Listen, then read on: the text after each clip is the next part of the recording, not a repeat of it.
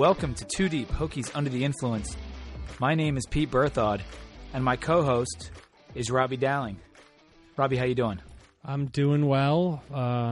Down here in D.C., we're separate locations once again, but it's that's all right. That's all right. Yeah, I'm up in Delaware again at my parents' house. Just eating out of Mom's fridge and trying to get through the week. Looking forward to Thanksgiving though in a couple days. We had kind of a stressful day on Saturday down at the game. We sat together in Lane. And as everyone who is listening to this podcast probably knows, the Hokies lost in overtime to UNC, and it ended up being a hell of a game, that's for sure. Right. And I want to talk about that pretty soon here. We're going to get to some news and notes, but let's do a cheers before we get started. All right, I think the cheers this week will be to I was thinking about it. I think we should give a little cheers to our fan base. We're starting to get a couple chirps here and there from some people that like listening to the show.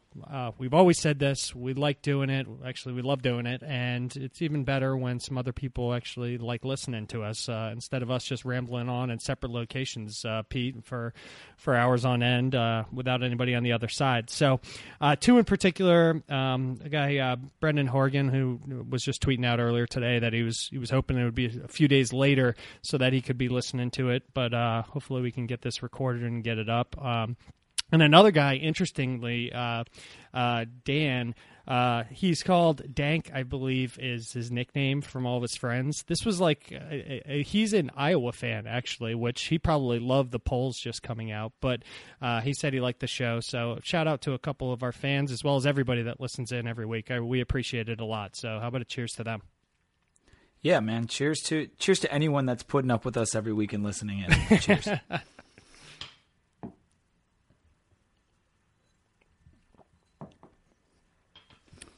All right, so I want to jump right into this because we got a lot of UNC stuff I want to go over, and then we obviously are in the midst of hate week for UVA, so we want to make sure we have enough time to go over our UVA stuff. The news and notes this week, I want to talk about the game and just how the Virginia Tech administration set it all up. There was a lot of great pregame stuff with Senior Day and a bunch of videos. I mean, what did you think of those videos, Robbie? I thought they were great. I mean, I particularly love the one with all the professional Hokies playing in the NFL that took time to record videos for Frank. I thought that was really sweet. I thought all the videos were cool, but I agree. I think some of the pros coming back. And I meant to ask you this because we talked about beforehand. I loved all the videos, but you and I talked before the game because we were there. Corey Moore was there. I don't think he was on any of the videos, but he showed up to the game, and he's been kind of absent since the national title game that he played in alongside Vic, and he showed up to the game after now it's been almost 15 years, something like that. Yeah, I mean. Yeah, 15, 16 years, 1999 season. I have never seen Corey Moore in like a picture with anyone since he graduated. So it was definitely cool to see him take some pictures with Frank and some other alumni. There was a lot of alumni down there. They were all over Main Street the night before the game and after. It was great to have so many old Hokies back in town. It was a testament to how much everyone loves Frank. And then after the game, Frank did kind of an endgame speech to the crowd, which some of us saw and some of us didn't. But I did hear it. I did hear it as I was storming out of the stadium. What did you think of the after the post game with Frank talking to the fans and being carried out? I thought it was cool. I won't say I got too emotional. I got a little emotional. It was just nice. Frank's always a interesting guy, right? He's a man of very few words. He's not the most eloquent man in the entire world, you know what I mean? But I know what you mean. Yeah, his points are but his points are very meaningful, and they come from the heart, which I always enjoy. So it's like, he's not a poet, but I think he's somebody that really believes everything that he says. So when he talks about thinking that he has the greatest fan base in the world that's supporting him, I think he really believes that kind of stuff. So I think it's meaningful at the end of the day. I thought it was pretty cool. They carried him out. Evidently, they weren't. I thought they had just kind of, obviously, if they won, he was going to get carried out. I don't know if they were planning for what they were going to do in a loss. I still thought it was deserved, and I thought it was a great ending to the game. Yeah, and after many years of hearing, Metallica's coming, this and that, Metallica actually did record a video. They did. To say thanks to Frank and all he's done, and using their song to be a part of Hokie Nation all these years. They, sent a thank you video, which I don't know who got that done, but kudos to whatever person in the administration that got that taken care of, because that was pretty cool. Yep. So as for the other news stuff, came down today that Daddy Nicholas is going to be suspended for the first half against UVA goodness. Hitting Ron Cherry's arm as he was mad about a call. And we all saw that. Me and Robbie saw it during the game, and we're mad because we felt it was inadvertent that he had hit the ref's arm, because who would hit the ref? That's just, you don't normally see that. And then when he saw the Vine or the replay today, it looked bad. It looked as if he did clearly see his arm and just decided to go ahead and hit it and then act like it was inadvertent. Yeah, because I said to you, I didn't think it was intentional. We were on the wrong sideline, right, to have a good view at that. But I didn't think it was intentional. And then I watched the replay today, and I was like, man, shit, that was like really, really bad. I mean, if any other team did that, I would be pissed. Exactly. And it seemed, and then Daddy is still maintaining to Frank that it was unintentional. And so Frank believes him, and he suspended him for a half anyway. But if you believed him, why would you suspend him? Whatever. Daddy suspended for the first half against UVA. Also, Brandon Faison may not play with a hip. He had to leave the game, and Terrell Edmonds ended up coming in and playing a lot, and actually played okay at times. But Faison might not play either, which could be a problem. But other than that, there's no real news other than just coaching rumors, which we've all seen a ton of. And I don't really want to do the coaching rumor mill. Pat Forty put out a piece today that he thinks it's going to be Fuente, and it's probably going to be done early next week. I don't know if you have any thoughts on that, Robbie. I mean, we talked about Fuente. We can discuss the merits of him if it actually happens, because I've heard about 6 other people that are done deals to Tech. So I don't have any interest in talking about it. I don't mean that as a slight to anybody. That I don't think people would want us to sit here and talk about it. If you want to read about it or anything, go to the message boards. It was him today. It was somebody different the day before, and somebody different the day before that. I think at this point, I believe that we're about a week out from getting an announcement. So let's just wait a week and let's just concentrate on UVA, and that's it. I think that's a good idea. And next Tuesday, hopefully when we record, we'll have all the facts. We'll know who the coach is, and we can, review UVA and review the hire and see, give our thoughts on it. For now, let's get into UNC. And this was a 30-24 overtime loss. It ended up being pretty brutal, even though it looked like they were kind of going to walk away with it in the middle of the fourth quarter. And all of a sudden, luck started coming by the Hokies' way, and we ended up tying it up.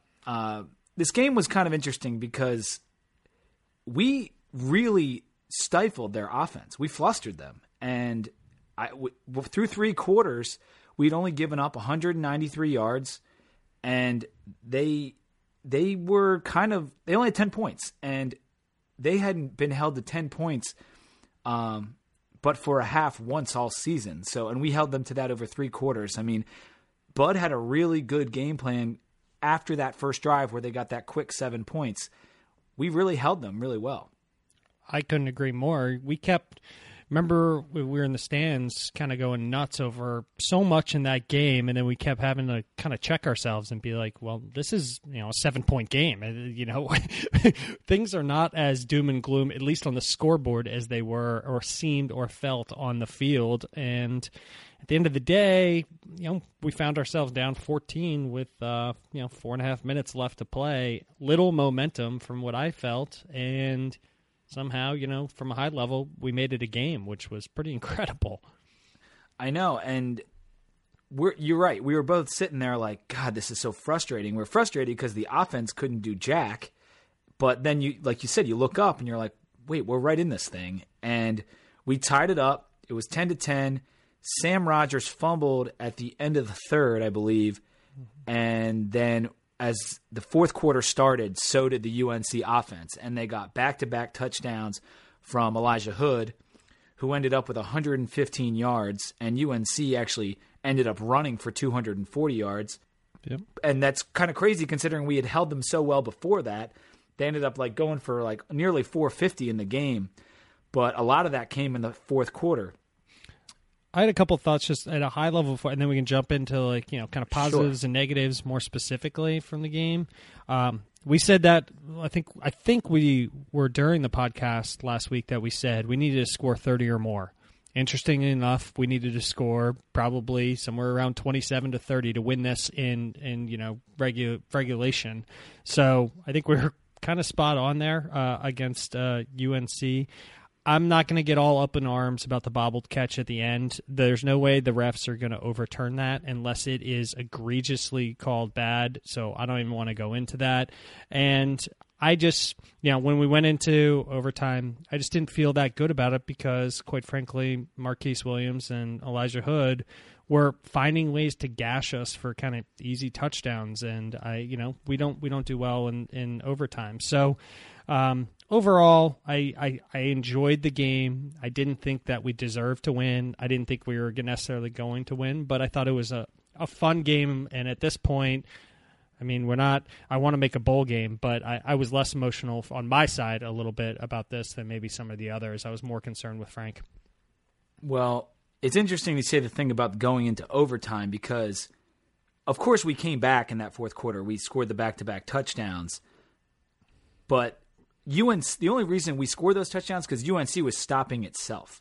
They fumbled on back-to-back possessions after we scored, and me and you couldn't even believe that we had the ball with a chance to tie the game when we're sitting in the stands, and we did. And when we tied it, I think I said to you, I was like, you got to kick the extra point. And then a day later, I'm thinking to myself, and I know hindsight's 20/20, but against that offense when they've been basically they wore out our defense, and once the fourth quarter rolled around, they were pretty much doing whatever they wanted. Mm-hmm. We needed to go for two. Like I said, I've had the benefit of hindsight, but we're not winning that game in overtime. Our track record in overtime isn't good. We've lost our last 4 games, now we've lost. We had lost the last 3 overtime games, and I know every game's different, but that offense, with what they were doing and how our offense had sputtered most of the game, you want to go to overtime with that team? Yep. I think I would have been able to make my peace better with the loss if we had gone for 2 and just didn't get it. Yeah, and I know that was your thought. I guess I probably would have as well, only because I just don't trust this team in overtime. The fact is that sometimes we settle for field goals, and Elijah Hood had on his 2 touchdowns, and maybe we can get into some of the more specifics. On his 2 touchdowns, I don't think he was touched, right? And he wasn't on the 2-yard line. I think he was on the 10-yard or the 8-yard line for both of his touchdowns, and he went untouched up the middle, I think, on at least one that I recall, maybe on both of them. So I didn't think if you're putting that dynamic of an offense and that powerful of an offense on the 25, I think they're going to get the touchdown almost every time, and they did. Yeah, and that's what I'm saying. It was in that fourth quarter, the only thing that stopped UNC was them. We might have. Did we cause one of those fumbles, or were they both just mess ups on UNC's part? I'm trying to remember. Either way, they messed up. Yep. It was mostly unforced errors and they were just going to drive right down the field and score more points if they didn't fumble those footballs. But we did tie it up. To the credit of the offense, they only can seem to get going when the pressure is super on, which is very annoying. Yep. But they got going and they tied it up. And I have to say, I would have obviously been easier to stomach just the 24-10 loss rather than coming back and then losing in overtime. But at least the team showed fight, I guess. I was just so mad because it felt like when we did tie it up, like things were meant to be, even though I don't even believe in that crap. Like, I just felt like we're going to do it for Frank. Like, this is like a storybook ending for him. We're going to come back in overtime and win. Yeah. And that's not what happened. So what do you think? Do you want to run through? I have some other kind of more specific thoughts. You have some like just general notes? Yeah. Yeah, I'll hit some negatives, right? So Marquise Williams is averaging about, I think, 236 yards passing per game if you take out Delaware where he like barely played, and we held him to like 205. I feel like that's kind of just par for the course. I think our defense played great, but and I don't think that any of their individual wide receivers really got to us, but they had success in spreading the ball around, and I think we remember that from the game where we kept being like, why is that guy wide open sitting there, on a 15-yard pass? It kept happening, and that was a little bit frustrating. Elijah Hood, he's a monster. That's why we were trying to recruit him. He's a really good running back. He had 115 yards.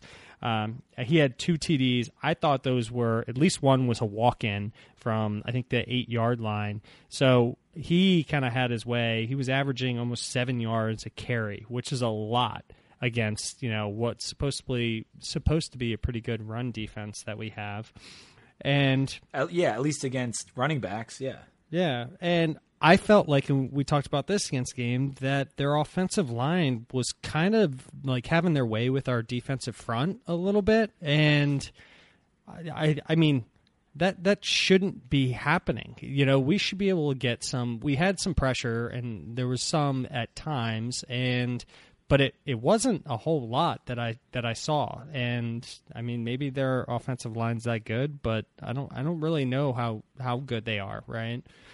And that was it. I think their defense forced 5 sacks on us. That's not great for a high powered. Not great, but I will say 4 of them did come in the first half. So in the second half, we only gave up 1 sack, right? That's right. So 1. They got better, I guess. They started, and maybe Brewer was having a hard time getting rid of the football. Like he was just kept holding on to it for so long, trying to wait for someone to get open. He played very scared. You kept mentioning that during the game, that he looked like just very tentative, I thought. He didn't seem like he was in a rhythm. He just couldn't get in a rhythm until that fourth quarter when he threw for 133 yards in one quarter in that 14-point comeback. And 2 fourth-down touchdowns, I might add, which just added to the drama as we're watching the end of that game. Like, it took him to 4th down to get it in both times. Just an example of how, tough it can be to move the ball in our offense. But I wanted to point out that Ford went for a career high, 155 yards, and had that one of those big TDs and tied the record for the most touchdowns in a season by a wide receiver for Tech with 9, tying Antonio Freeman and Andre Davis. And in this game, we finally saw our boy Trayvon kind of have an off game. He kind of got a little bottled up. Now he was also banged up. He went out like with the wind knocked out of him early in the game, and then I'm not sure what the issue was later, but he missed most of the fourth quarter, and that's why Sam was running the ball so much. But Trayvon only had 1 10-yard run. That was his longest run, and averaged 3.8 yards a carry, which for him is, pretty subpar. But he had 80 yards still and is up to 880 on the season and will get a shot at 1,000, whether it comes against UVA or in a 13th game being a bowl game. So we'll see. But yeah, Trayvon for the first time did seem to be a little bottled up. I agree. And then he came out. Sam Rogers took over a little bit of his workload, and that's why he ended up with 12 carries. But he only actually had 2 yards for a loss, which if you're keeping that down, that's the same amount that Hood had as well. If you're keeping that down and you're not getting negative yards, then, that we talked about this during the game. He seems to always be able to at least get back to the line of scrimmage and fall forward for maybe a yard or two, which is, positive. If you can keep those really damaging yards, getting caught in the backfield out, that's nice. I thought that the stat line of this game was incredible. The same number of first downs both teams had. I think it was 21 or 22. We went 4 for 4 in the red zone with one field goal. They went 5 for 5 in the red zone with one field goal.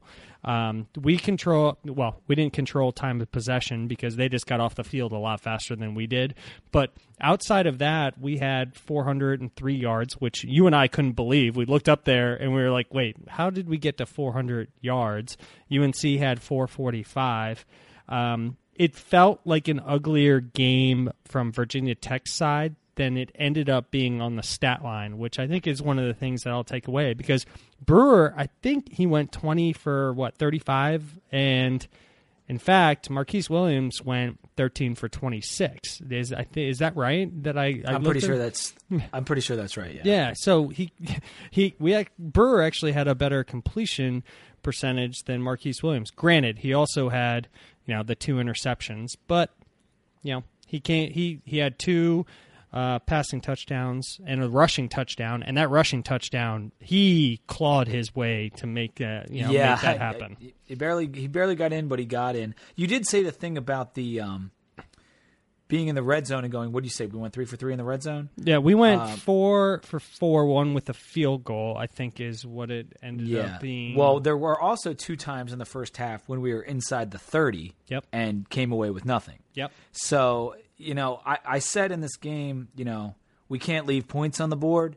And, hey, if you're 4 for 4 in the red zone, it's hard to complain. But that missed field goal, that was a surprise. I didn't, now Joey's missed field goals in back-to-back games, makeable field goals, I might add. And, there was another time where we came away with nothing. How about the fact that, in fact, they had 6. UNC had 6 fumbles. They recovered 3 of them, but they had 6 fumbles in total. And our team, Corey Marshall, Mahota, and Luther Matty all had the actual forced fumbles. Granted, they are going to give it to somebody, like to your point. Was that their mistake or our mistake? They're going to credit it to whoever's kind of nearby. I thought that was interesting. And I think the final point for me in this takeaway is it sucks, and I want your thoughts, but I just like that Isaiah Ford could be back on track for 1,000 yards, because right now he could be tracking to 980 if we make a bowl game. So I'm just going to leave on my high note and something that he has 9 TDs, right? Yeah. So I said he's tied with Davis and Freeman for the record. Yeah. So it's cool. But I'm just going to make a point on the offense. And I tweeted this out earlier, but you've got this stud at wideout who could be potentially the best wide receiver we've ever had in terms of stats and just in terms of route running and hands and the whole package. Like, Ford is putting up numbers, and he could finish Tech with every single record there is. We've got Trayvon, who we all admit is a stud. Our offensive line has been surprisingly healthy the entire season, and we've got these 2 tight ends who both excel in different areas of their game and are both well above average of all the tight ends across the country in Bucky and Malik. And yet, we still are 89th in total offense. We can't do barely anything for 3 quarters of this game against not a very good defense. And we're 102nd in yards per play. And I know Brewer's not like the greatest quarterback in the world, and it all comes from the quarterback a lot of these times. But he's a solid player, and he might have been being a little tentative, but gosh, just so much of this comes back to the offensive coaching. And if we could have just gotten a few more good play calling drives, just like complete drives or anything to get this offense going, like, we should have had this game. I mean, you need 2 fumbles in the fourth quarter to get to 24 points on this defense. Like, that's not the way it should be. 10 points through 3 quarters. Like, yeah, UNC should be mad. They only had 10 points through 3 quarters too, but the Virginia Tech defense, Bud has found a way to at times stifle that UNC attack. This offense with these players should be scoring more on a defense like UNC's. It's very frustrating. And this game, it wasn't there for the taking because we gave up those points early in the fourth quarter, but it was a winnable game. It really, really was. And I can't help but think like the offensive inefficiency and just going 3 and out again and again. I am so tired of this, man. I really am. I love it. But no, I'm being facetious. I couldn't agree with you more, P. It's tough to understand. I don't know why it's happening, but at this point, it's done. We need to turn it on for one more game. That's what I sat there. And I think you came to that resolution today earlier when you were chatting. It's like, you're pissed about it. It makes all of us mad. But right now, I'm just kind of excited to head into UVA, and we need that win no matter what. And we're about to talk about it here. And I'm ready to put the past in the past. And I kind of was as soon as that game ended. Normally I would be throwing bricks through, glass windows after that ending. I'm a little bit more calm than I would normally be just because of, kind of the state that we're in right now. You're right. We have one game left. Our asses are on the line. And it doesn't matter how ugly it is, how efficient the offense is, or how, the linebacker, we have to win. So, whatever you can do in this game to get a win is what we need. And before we jump into UVA, why don't you tell me what you're drinking? I'm kicking this off tonight. All right, let's do it. So, you may have had some beers from a little place called Dogfish Head. It's a delicious beer that, of course, you know well out of Delaware, and we haven't done on here, which I was surprised about because it's a tremendous beer that I enjoy very much. Is the 90-minute Imperial IPA. It's one of their classics. The 60-minute, obviously, I go to corporate functions stuff all the time, and they have it there. But the 90-minute. It doesn't get a lot of play, except if you go to like one of the Dogfish Head restaurants and things like that. I love it. It's not as hoppy. It's actually a little bit more of a kind of malty base to it, which usually turns me off of it, but those types of beers. But I love the 90-minute. It's one of my favorites, and we haven't had it on the show yet, which I was surprised about. So I was rushing to get home so we could start the podcast on time, and I stopped through the store, and they had the 90-minute, so I decided to make it represent. No, I like that because you're right. It's not terribly common everywhere, but we all kind of know it. And, yeah, that's a good choice. I like that beer a lot. I'm drinking the Pocahontas from Center of the Universe Brewing Company. It says Ashland, VA on the can, but this is outside of Richmond, I believe. I was passing through on my way down to Tech to see a buddy, and he recommended Center of the Universe Brewing Company.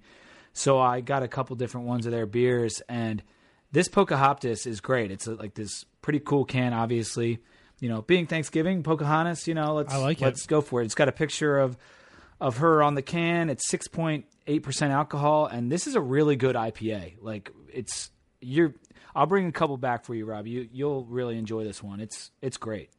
I'm pissed that you kept up with the themes, and here I am slacking, just going with not a very exciting Honestly, beer. man, it was dumb luck. I didn't even think of it till I was just saying what the name of the beer was. But just, dumb luck's a good transition because we're about to talk about Mike London. And somehow Time Cop?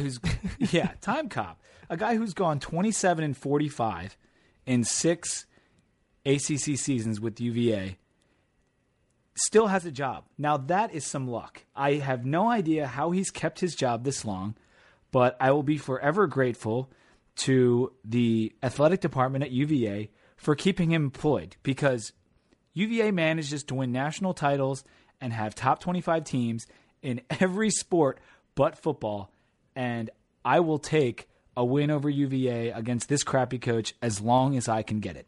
And this might be the last year for Mike London, but we shall see. This season, UVA is 4-7 overall and 3-4 in the ACC, which is actually the same record as Virginia Tech, which, really is a shame. That makes me feel really bad about us. But they have wins over William & Mary, Georgia Tech, Syracuse, and most recently Duke. And we're going to talk about their offense first, but Robbie, why don't you kind of tell us what your thoughts are on the matchup first? It's an interesting matchup. You have a UVA team. I think we all recall that loss against Notre Dame that they were they were basically all tied up, and they won it right at the end. It was way too close for what is a decent Notre Dame team. Then this past game, maybe the win over Duke, 42-34. I guess they kind of dominated that game, which I'm not going to give them too many props because it's UVA, obviously, but that I don't think that was really a question mark for them. Their stat line, everything, I guess it was like a 96% win expectancy if you go to like Football Study Hall or any of those. So they kind of dominated that game.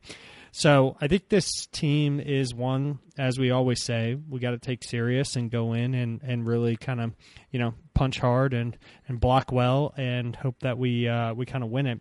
I think it's going to be a cool game because obviously, in addition to being Beamer's last, we're doing the retro uniforms from 1987, which was the first game that Frank Beamer coached. I think that'll be a really cool sight to see. Also, this game is very, very important. This is to make it 12 straight over UVA, a record that we want to keep going. It's guaranteed access to a bowl game, I think, which is also very important. That said, I want everybody to know, and this is for more educational purposes than it is for what we want to happen. There's a chance that there are going to be teams that are at 5-7 going into the bowl game this year. At present, I think there's 71 bowl eligible teams. With 40 bowls, you actually need 80 teams at 6-6 for them all to get in. So there's 9 more teams that would have to win this weekend to get in. Hopefully we are one of those teams, so we don't have to worry about it. That said, there are 14 teams that need to get one more win to get to 6-6. So we want to be one of the 9 of the 14 teams still hoping to get in, and I think that's our objective for this Saturday, in addition to kicking ass against UVA. Yeah, and UVA's you just talked about that Duke game and how they kind of dominated that game, and they jumped on them really early, and this UVA offense has actually been a lot better lately than how it started. Their last 4 games, they're averaging 418 yards, which I found hard to believe. They're on the season, they're 85th in total offense with only 378, but like I said, they're well over 400 their last 4 games, and they've just been playing better all around. Their last 2 games, their quarterback, Matt Johns, has passed for 600 yards and 6 touchdowns with only 1 interception. So they've definitely been playing better offensively. Is there anyone that strikes you that you think we might really need to keep our eyes on this weekend? Yeah, I think there are. I think you hit the key points. Matt Johns is a little bit more dangerous than maybe we would all hope that he would be. But getting into the actual playmakers, and I had to look this up twice. I don't follow UVA football. I follow the ACC, pretty closely, but I don't watch every single game. And I think you and I were talking about this guy, Taquan Mazzell, I think it is. He's a tailback for UVA. I hadn't heard him before. He's 5'10". He's listed as 5'10", 195 pounds. And here's his stats. He's got 638 yards on I think it's 53 rushes. I have my stat off there. It's like 4.2 per carry. That said, he has 4 rushing touchdowns, but 3 fumbles lost. That's only half the story because he's also had 68 receptions for another 669 yards. He's only the 5th Cavalier, UVA Cavalier, to reach 1,000 yards rushing and receiving in their career, the third fastest to reach 100 receptions in their career. This guy is, I don't know what they actually have him playing, given his passing and receiving, or his rushing and receiving stats are almost equal, but that's only with a little bit of padding, because he put up 123 receiving against William & Mary, but in that same respect, he put up 100 against UCLA, which UCLA is a pretty good team. I think this kid's he's a stud. Oh, Mizzle is he's real good, and I'm not sure if it's Mizzell or Mizzle, but I remember when Kendall was announcing where he was going to go. It was at this 7-on-7 tournament or something, and Kendall was announcing at halftime, and Taquan Mizzle was playing in the game, and he was torching everyone. He was so good, and he was a real high recruit. I'm not sure if he was a 5-star, but he was definitely a high 4, and UVA ended up with him, and this was when UVA was still pulling in a lot of high-level talent for those few years, and they might have got Blanding the same year. Yep. But Mizzle consistently goes over 100 yards from scrimmage in every game this year. There might be 1 or 2 he hasn't gotten 100 yards from scrimmage. So he's consistent, and you're right, he catches just as well as he runs. A lot of them are shorter passes, but he is dangerous with the football in his hands. He had 3 TDs against Duke, 2 rushing and 1 receiving. He's a player, and he's not their whole offense, but he is probably about 66% of it. He is really good, and he's over 1,300 yards from scrimmage on the season, which should tell you all you need to know through 11 games. I mean, he's a player.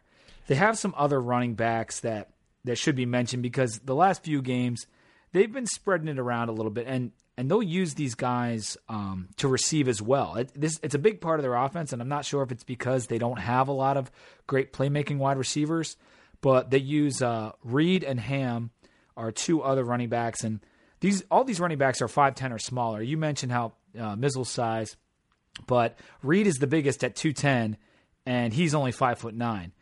And then they have one more guy, Olamide Zacharias Zacharias. I'm probably messing up his name, but whatever. He's a freshman from Philly. He's 5'8", 190, and he's averaging 9.2 yards per carry. Although he's only getting 3 to 4 carries a game and some catches, he makes the most of them. This guy can definitely play as well. As for their wide receivers, there's I guess 2, but only one I think really worth mentioning. He's a stud, and I'll butcher another name. I'm fine with it. It's UVA. What do I care about it? Cannon, I guess? Canon? Whatever. I think it's Cannon. Cannon? Yeah. I think it's probably Cannon. But Severin, he's got 7 TD catches, 51 receptions for 715 yards. He's a stud, and he's been very vocal about how much he wants to win this game against Virginia Tech, and a lot of the news I've been reading on the UVA sports site about the upcoming game, also what happened against Duke. He's kind of been looking forward. Interestingly, he had 11 catches for 153 yards against Notre Dame. That's no joke. I mean, that's talent right there. Had another 8 catches for 116 yards against Louisville, and that pass defense is pretty decent. It's not world-beating, but Louisville has a decent pass defense, and they're not nearly as bad as we thought that they were going to be this year after they took a couple of tough losses. He had a shoulder injury, I think, against Duke, but I think he confirmed that he's good for this game, and he's actually going to be playing. So that's one guy that I would watch out for. Anybody else on your radar? I have 2 more names, and TJ Thorpe is another wide receiver, and he's got 20 catches for almost 300 yards this year. Only 1 touchdown. It was a long one, but he definitely contributes. And then I have to mention their tight end, because his name is Evan Butts, and I'm a child, so Evan Butts is a freshman. He was on my list too. Don't worry, it's not childish. From Newtown Square, PA. He's 6'4", 240, big boy, and he's got 3 touchdowns this year and 150 yards receiving. So he's another person to watch, I suppose, in the red zone. And I guess lastly, their O-line. I said they protect the quarterback well. They don't run block particularly well, but they are decent in pass protection. So I don't really have anything else on this offense. I guess, No. Matt Johns, he's probably... He's not bad. I got to be honest. I was going to compare him to Brewer and just say he's obviously bigger than Brewer. He's 6'5", 210. But in terms of numbers and just quality of quarterback, Brewer's probably a little better. But it's reminiscent of last year because pretty close. He has 19 TDs and 15 interceptions, which is last year Brewer kind of had a decent completion. Not as I don't think he had 63%, but he kind of I think it was like 58 or something. Yeah, exactly, and I think it's very similar. It is similar, and did Matt Johns end up coming in the game at the end last year? Because we knocked out number 11, who ended up going to Georgia. I can't recall his name at the moment. But, I think Matt Johns came in and just looked awful last year. But this is his first year starting, and it is reminiscent of Brewer's numbers last year. That's actually a pretty good comparison in that respect. Mm-hmm. But let's move on to their defense and then give our thoughts on the keys to the game. The UVA defense is, again, kind of a below average unit. The offense is below average, but like I said, they've been playing better. The defense hasn't been. They're 89th. They're 89th in total defense, and they're 108th in yards per play, which makes me happy because I would like our offense to get on track in this game. And if you're giving up 6.3 yards per play, that's a good way for us to get going. They're 61st against the rush and 101st against the pass. So they are bad against the pass. They have only had 3 interceptions all season.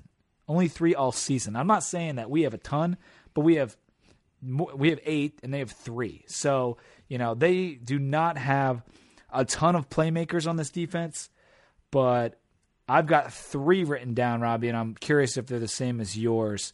Who do you have? My first is Quinn Blanding, which I hate talking about him because we wanted him so badly to get him at Virginia Tech. That's probably my number one. Well, we're going to go back. We're not just jumping. I just said my number 1. My number 2 was Micah Kiser, and my number 3, I think I was kind of going back and forth, but Mike Moore, one of their defensive ends, and Darius Lattimore, one of their cornerbacks. Those were my 3 that I wanted to talk about. Yeah, I obviously had Blanding. He's a beast. So I basically, they have a good playmaker at each level of their defense. It's that the drop off to the next guy at each level is pretty large. So yeah, they're Blanding at DB. He's their free safety, I believe. 105 tackles, 64 solo tackles. That's a lot of tackles. Micah Kiser, he's a beast at linebacker. 61 solo tackles, 12.5 tackles for loss, and 6.5 sacks. He'll definitely get after the quarterback. And Mike Moore, that was my third as well. 45 tackles, 11.5 tackles for loss, and 6 sacks. I think that's the story of their defense. And there are some other contributing guys. And if you had to pick a unit on the team that you thought was best, which one would it be? I think it's their backfield. So, with Darius Lattimore at their cornerback spot, he's got 2 interceptions. I think he's pretty good. You have Quinn, obviously. I think their strong safety is pretty good. And so I would pick probably their backfield. Another thing to keep in mind, and you had all of that right, Mike Moore had also 3 forced fumbles, and then Micah Kiser had 2 forced fumbles. But also their linebacker, Zach Bradshaw, who's been a starter for all these games, is out. It looks like Is he really? Oh, I didn't know that. Yeah, I think he was on crutches. I caught it through like a side article going through the Cavalier website that he was on crutches, and I think he's going to be out. He's their 4th leading tackler. That's not 100%.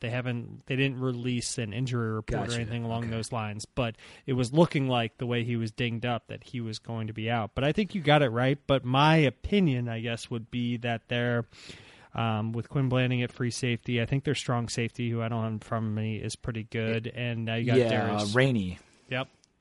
So that's probably their strongest position for that. I would at least that's my guess.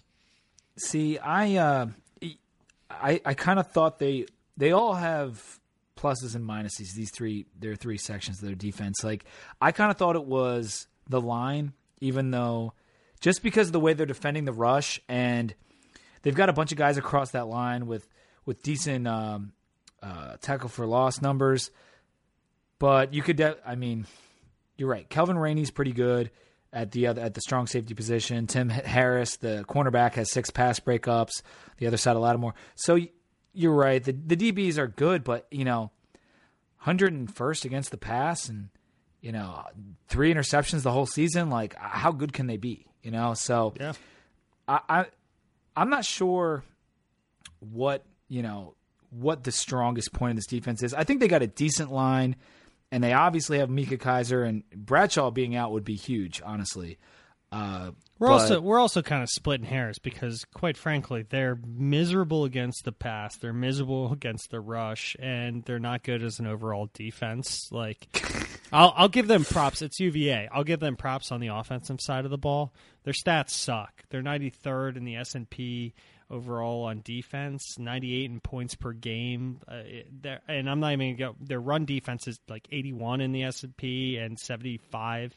It's just in the pass defense. So we're kind of splitting hairs in some. Yeah, it's like in some ways. We're what's the tallest midget in this defense is what we're trying to figure out. But anyway, they really have 3 good players on this defense and potentially 2 great players in Blanding and Kiser. And Kiser actually had 17 tackles against Duke. 2 tackles for loss and a sack. 17 tackles, 10 solo tackles in one game. Kiser's a beast. And he's a monster. It's going to be tough sledding against him, especially with the way Trayvon looked last game. I know he ran for almost 4 yards a carry, even in a game where we felt like he was bottled up. And I think that he will have a bounce-back game, but I don't really know a specific area to attack. And I guess we should just go into how we think we're going to play this game. You've got to get McMillan going. I'm not sure if it should be more inside or more outside or a little bit of both, but you've got to run away from Kiser. I mean, you've got to be able to get offensive linemen to the second level and get him out of the play, or use misdirection to keep him out of the play, because he'll stop this run game even if their line and their defensive tackles aren't that great. Agreed. But do you want to finish that off? Because my keys of the game are less specific and more just probably mine are kind of funny. So if you have specific ones, because I came away with it's something that you said earlier. So if you want me to rip through it, I will. But if you have more specific stuff, I would get to that first before you get to mine. My last thing on the offensive side was I would expect Isaiah Ford to have a big game. He obviously went for a career high last game.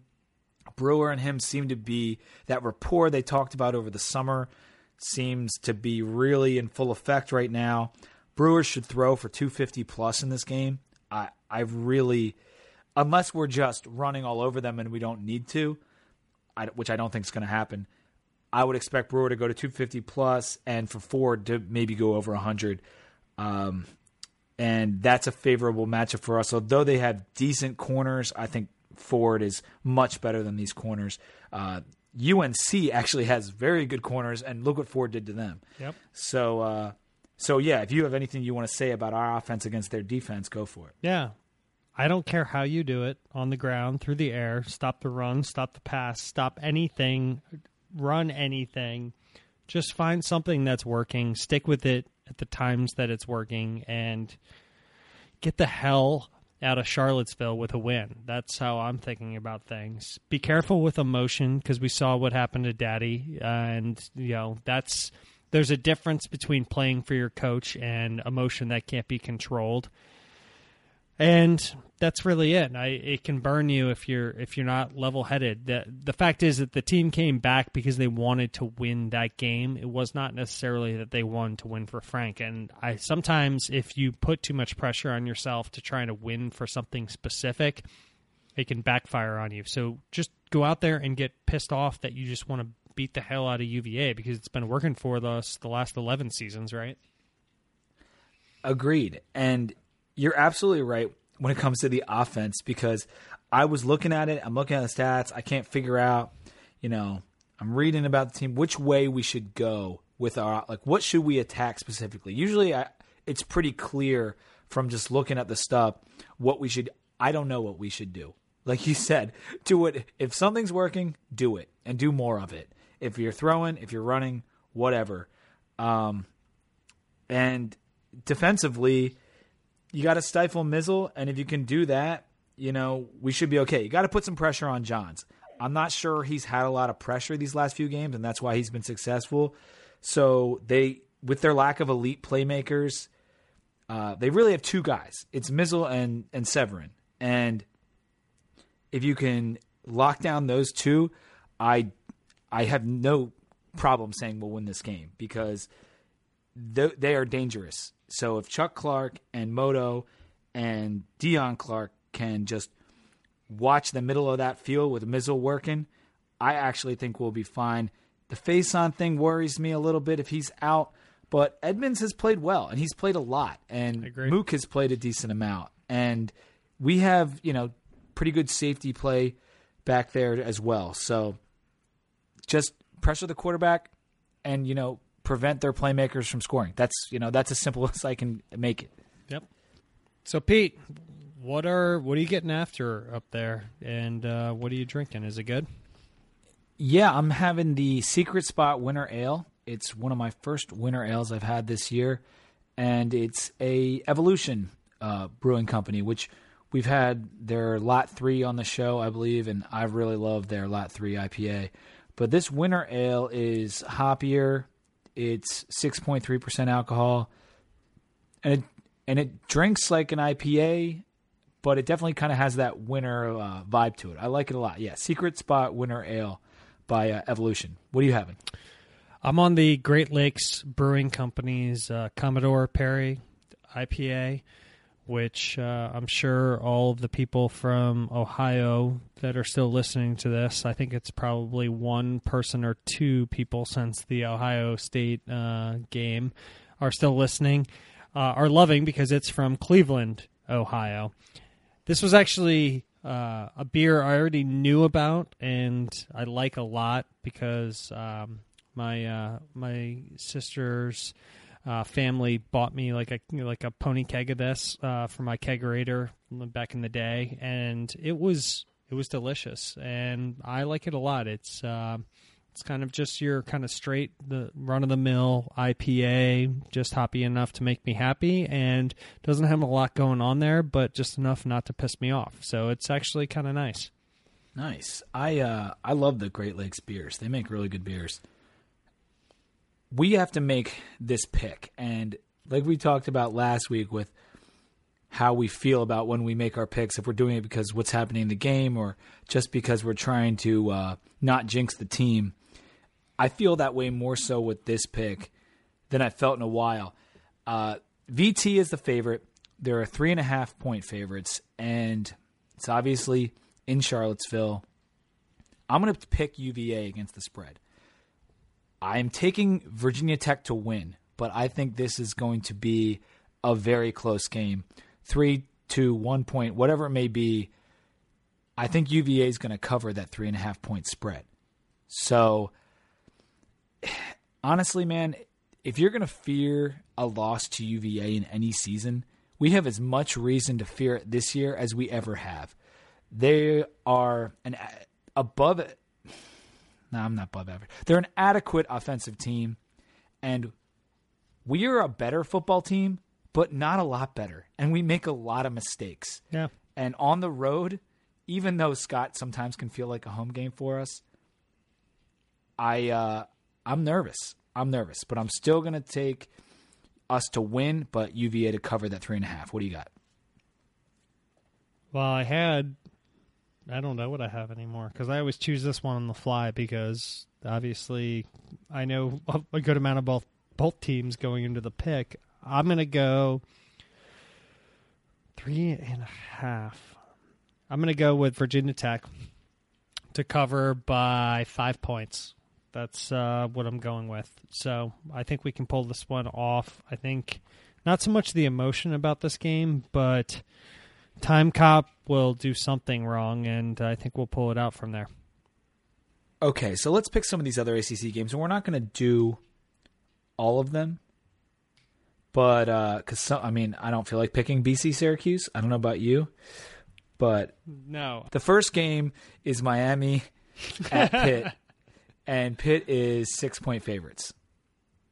So what do you think? Do you want me to pick? I'm going to go Pitt. They kept up with a solid Notre Dame team. They beat Louisville, who's not as bad as we thought, and I think they're kind of on the up and up. And even though they're not going to make the championship because UNC locked it up against us, I think that they are a good team, and they'll keep with it. I'm going to take Pitt as well. I like Pitt, and Miami is kind of a mess, so I'm going to go with Pitt. UGA at GT. This is kind of an interesting game. Two teams that GT massively underachieved, and Georgia might not have Mark Richt in a week. It's kind of hard to say. So UGA is 5-point favorites, and they have struggled recently. Not that GT hasn't, but I'm taking Georgia Tech in Atlanta. And, forgive me for that. I'm picking them as well. They've got to bounce back here at some point. They've actually taken, if you look at the string of losses, it's been incredible. Georgia's in trouble. They almost lost to Mizzou in a 9-6 game. That's not a good sign for a SEC kind of powerhouse. Haven't beat anyone really if you look at their schedule, and now they have coaching rumors to boot. That's not a good sign for Georgia. Next game is UNC at NC State, and this should be a fun one. UNC is 5.5-point favorites. It's in Raleigh, and NC State has kind of had their number over the last handful of seasons. But I like UNC in this game. They're 10-1. Their offense is dynamic. NC State is definitely leans towards the more mediocre side of the ACC. So I'm going to take UNC. What do you think? UNC as well. I feel like 5.5 is thin on that line for UNC to cover. They should win by more than that. That's just crazy talk. That's triangulating between we didn't beat UNC by a lot and we almost beat UNC, so that doesn't make any sense. So, no, I think that, yes, NC State will play them tough, but I don't think people appreciate what it took from Bud Foster to keep that game that close against UNC. Next game is Louisville at Kentucky. Louisville is 4-point favorites over Kentucky, even though they are on the road. And I'm going to take Kentucky in this game. And it's not like they started out well and they've been struggling since, but Louisville's defense started off well, and now they've been struggling.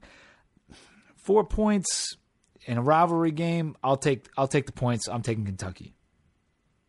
I'll take Louisville and not get into it. Kentucky kind of sucks. They do kind of suck. They both kind of suck. That's true. Florida State at Florida, and this should be good. I'm looking forward to catching some of this game. It's in Gainesville, and Florida State is actually 2-point favorites. And I'm going to take the Seminoles. Florida, didn't they go to overtime with the FCS team last week or something? They've definitely kind of fallen off recently. They are 10-1, but and headed to the SEC title game, I might add. But they have been struggling, and that SEC East, you want to make fun of the Coastal. That SEC East is kind of a joke. Yeah, I agree, but I'm still going to go with Florida here. Now we can actually mix it up and make it exciting for people to listen. They need this game to go to 11-1. This is the second big matchup they've had since losing their quarterback in the loss to LSU when he got tested positive for, I don't know, horse tranquilizers or whatever the hell he had. But they lost that game against LSU after he was gone. I think they've had a little bit more time to regroup. You're right. They did lose against just pull out a win against an abysmal team. I think, but maybe they've had some time for their quarterback to develop. And I think Vernon Hargreaves is a stud. And that guy, if he's playing well in the backfield, he can do a lot for your team. Yeah, it was Florida Atlantic, so it wasn't an FCS team. But Florida went to overtime with Florida Atlantic and ended up winning. Last game is Clemson at South Carolina. And Clemson is 16.5-point favorites, almost 17 points in South Carolina. I'm going to take Clemson because South Carolina lost to the Citadel last week. And yes, it's a rivalry game, but Clemson is really, really good, and South Carolina is really bad. I had Clemson, they lost to Citadel, so the exact same thought process. And then I had a comma, SC is a dumpster fire. So, yeah, I agree with you on that one. And I can't believe my last point was going to be I can't believe Wake is off because those are my most winning picks all this year. We're going to do it. It's Duke at Wake Forest. Duke is 4-point favorites. I feel kind of bad I left it off. I was going through and looking for the good games. How could I leave Wake off? Of course it's a good game. Duke is 4-point favorites at Wake, and come on. I'm taking Wake, and I know you are too. I will take Wake every day of the week and twice on Sunday. You cannot not take Wake against this Duke team that just lost to UVA, got blown out by UNC, like 66 to God knows what. I mean, how Duke is favored is kind of shocking. Obviously, it's Wake Forest, but they're in Winston-Salem, and you don't just go into Winston-Salem and walk away with a 5-point victory. No, it's like the Carrier Dome. It's just like the Carrier Dome. LSU does not walk into the Carrier Dome and just demolish, and neither did Clemson either. Exactly. So we're both taking Wake on that last pick. Bonus Wake Forest pick. That's going to wrap it up. I don't think we have any stories, and we've kind of run kind of long anyway. Yeah. It is hate week, so if you've got any hate in your heart, use it all towards UVA this week. We need a win desperately to go to a bowl, and I do not want to see Frank go out with the bowl streak ending. That would just not be cool at all. Let's hopefully we can get this win.